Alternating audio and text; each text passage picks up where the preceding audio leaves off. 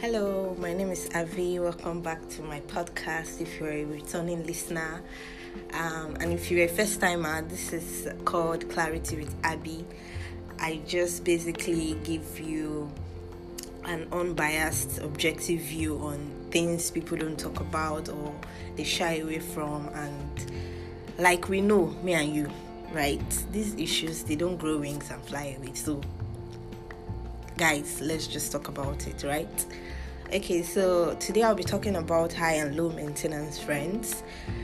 It's part of a series I'm doing on quality friendships, and you're welcome to play past episodes and give me your reviews, questions if you have any, and all of that good stuff. My email is claritywithabby@gmail.com. I would love to hear from you. Okay, so let's dive right into today's topic. High and low maintenance friends, right? Okay, so the first thing is, how do you tell or recognize a high maintenance friend? The first thing is they have this sense of entitlement, right? So a high maintenance friend would demand your all, your time, your finances if they have need of it, your quality check-ins. They want you to drop whatever. They always have this urgent needs, right? They want you to drop everything at the drop of a hat and come running to them. They are very entitled. They feel like because you're their friend, they should have access to all of you, and that covers what I listed before: your time, finances, you checking in on them, and all of that. And I'll be taking this side by side, low maintenance as well. So it's not exactly a case of words and opposites. So it's not like, if a high maintenance friend has sense of entitlement, then a low maintenance friend doesn't have that. It's not like that. It's not black and white, right? So I'll take how to recognize a high maintenance friend and how to recognize a low maintenance friend. So let's not get confused. Flow with me. So I said earlier, number one is they have this sense of entitlement. That's for high maintenance friends. Number two is they remind you of past wrongs, and they are very good with guilt tripping, right? A high maintenance friend does this because they want you to always be in their depth, right? They want to have every part of you. You understand? Dealing with a high maintenance friend is almost like having a baby that's throwing a tantrum. You know, when a baby's throwing a tantrum, they want your undivided attention. That's why they are doing that. They want attention. That's why they are doing all they are doing. You understand? And so you can liken that to having a high maintenance friend. So they remind you of something that happened 5 years ago, because at the moment they are currently trying to guilt trip you into remembering that event so that they can get what they want at the moment. You understand? Another thing is they are seldom satisfied. They would not like they are perfectionists. That might be a facet to their person, but being a high maintenance friend comes with being almost never satisfied. They always want something from you. You are almost always never doing it the right way. They would correct and basically wring every form of emotion they can get out of you. Now, how do you tell, on the flip side, how do you tell if you have a low maintenance friend? Mind you, a low maintenance friend does not equate being a shitty friend or being a friend that doesn't care about you and whatnot. Low maintenance friends are those friends that you do not need to gloss over. You don't need to check in every 5 minutes and all of that. Like all the things you would do for a high maintenance friend, you don't need to do those things for them. It doesn't mean you both don't care about each other. You just have this friendship that sinks so much that you guys don't talk for a while because of different schedules and whatnot. But when you do talk, you both feel that you never left. You never had a break or any anything of that nature in your friendship. So say you've not spoken to them in like a month or more or less, and then when you do talk to them, you just both pick up from where you left off and everything is very smooth. There was never a falling out. It just so happened that you both were busy with your lives at the point. And so a low maintenance friend would not remind you of how, oh, so you've forgotten me, or oh, you've not spoken to me in a while, or I don't feel like I'm your friend because we've not spoken and all of that.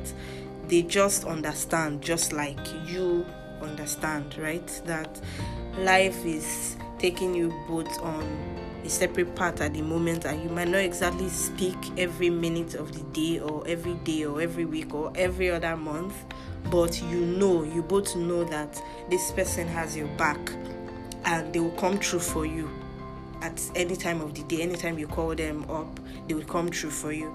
A low maintenance friend, basically, like the name depicts, low maintenance, you don't need to do so much. They have the understanding that they are your friend, you are their friend, and so that's why they will come through for you. Like, it goes without saying, you are my friend, regardless. We don't talk every other day, but you are my friend, I'm your friend, that kind of thing.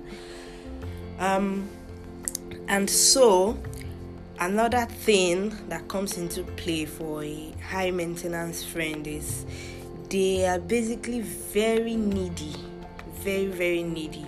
They would do everything to make sure that you come through, you be at their beck and call and all of that.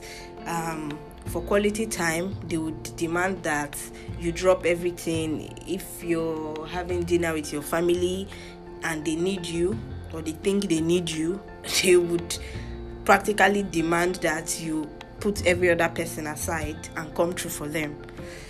It sort of borders on being selfish, but then again, they fall under the category of high maintenance friends. You have to always be there for them.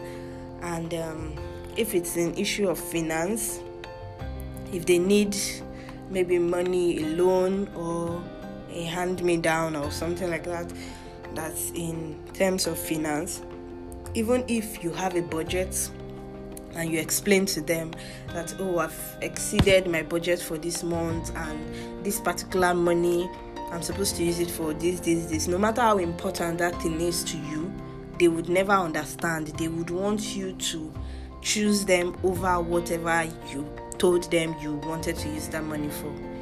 That's another thing that a high maintenance friend would do. If you are spending time with your partner, your family, work, business, any other thing, they would want you to check in on them, and that should come over every other thing, be it God, be it friends, be it family, business, whatever. They would demand that you do that for them. So basically, let me do a quick recap. A high maintenance friend is not exactly being a high maintenance friend. It's not exactly the opposite of a low maintenance friend. That's one thing. Being a high maintenance friend does not exactly mean they are selfish. They just are in that category where, being their friend, they want your life to revolve around them. Well, in a way, it sort of looks selfish, but it is what it is. It is what it is. And so, for a low maintenance friend, like I said earlier, being a low maintenance friend doesn't mean that you're a bad friend, or doesn't mean they are a shitty friend. It just means that they understand more and they know that the friendship is bigger than speaking to each other every day or doing all the other things that a high maintenance friend would demand you do. Now, why do somebody would ask that, oh, why do I attract high maintenance friends? Why do I attract people that want to, quote and unquote, use me? Okay, disclaimer. a high maintenance friend does not mean that the person sets out to use you or they want to use you. It's just the way they are, right? I just want to put that out there. Now back to what I was saying before about why do you attract high maintenance friends or needy friends, as the case may be. The simple answer is because you're a natural giver. You're somebody that likes to fix people, and you attract people like them, people that take, right? Because you are somebody that gives off the aura of being willing to give, and so you attract people like that. It doesn't make them a bad person, and it also doesn't make you a bad person. It's just that your the dynamics of being who you are, which is a giver, and then being takers, just sort of makes both of you come together, like drift towards each other. That's just the simple answer to it, right?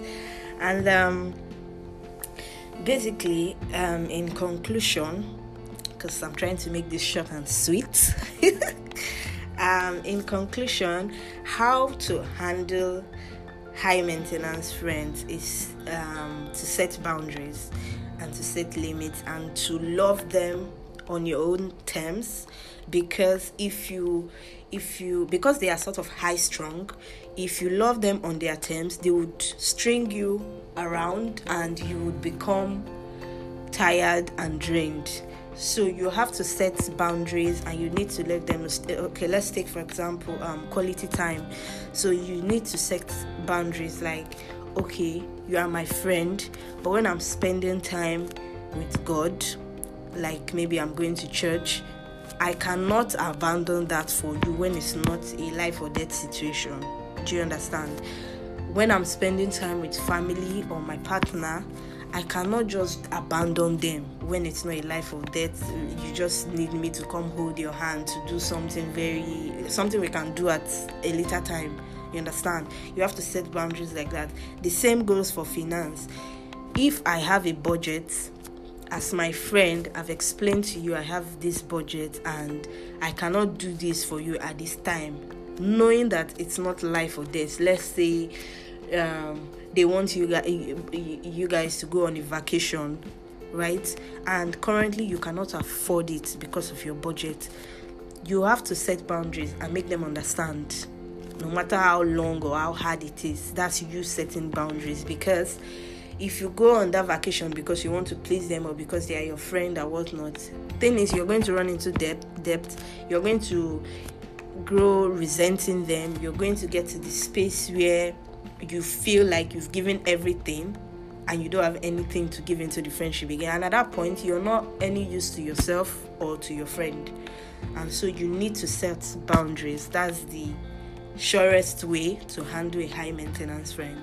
And for the low maintenance friend also, you need to understand that they are this way because of their person, not because they don't care about you or because they don't care about the friendship. That's just who they are. Excuse me. And you have to love them for who they are. You don't change people. You love them for who they are, and if during the course of the friendship you rub off on each other and you both change because you want to be a better person for the next person. So that's how to handle both sets of friends. And that brings us to the end of this episode, the end of the aid. Okay, let me stop goofing around. Okay, so I said I was going to talk about Chimamanda and the post she put out about how she felt about a friendship with two different people. Okay, so if you don't know what I'm talking about, you would have to go to Chimamanda, the writer, Chimamanda Adichie's page on Twitter, and you scroll down basically to get the full gist. Okay, so I'll give a short summary. So she put a post about excuse me. She put a post about how she felt about how her friends at the time, how they treated her, and basically she gave her own side to the story. So it got me thinking, right? And it has further resolved how I've always felt, and how I've what's the word I'm looking for now? How I've counseled you guys to feel about friendships. You know, when I say, oh, guard your space jealously, be very conscious and intentional about people you let into your space, people you make sacrifices for, and all of that. I know sometimes, like a listener told me, sometimes it comes off as me being very methodological about how to be friendly with people, or it comes off as me saying that before you make a friend, you have to like do a OTCs, you have to analyze and all of that. That's not what I have in mind, trust me. Basically, I say those things because I'm trying to get a point across to you, which is I want you to be very intentional about the people you let in, because if you go through watching Amanda Ruth, you can feel how hurt she was that she chose to let these people against her better judgment, because she said it, and I said that in my last episode, that you should always trust your instincts, and you should not go against your gut's feeling about a person, no matter how good they appear to be. If your instincts are telling you that this person would not be a good fit for you in friendship and all of that, please stay true to your instincts, because she said that she went against her gut instincts and she let these people get close to her, and when they hurt her, it hurt so much because she let them into her life, into her home, and all of that. If you're a private person, you would understand how painful this can be, that you show this person, you basically went naked with this person, not physically naked now, with your emotions, with your heart, with everything about you. You were very open with them, and then they took all of that, twisted it, and then went on social media to, this our era, it's all about people who are very quick to run to social media and let it all out, right? They went on social media, basically had like a cult kind of status for people that were hating on her and all of that. So when I give these tips, it's not because I want you to look at friendship with a very shred eye. I'm trying to basically say you should look out for yourself, because you are the only person that can adequately do that, because you know how you feel, and I don't want you to get hurt. I want you to be very intentional and particular about people you let in. That's why I say all of these things. It's not because I want you to be a very analytical person when you're trying to be friends with somebody.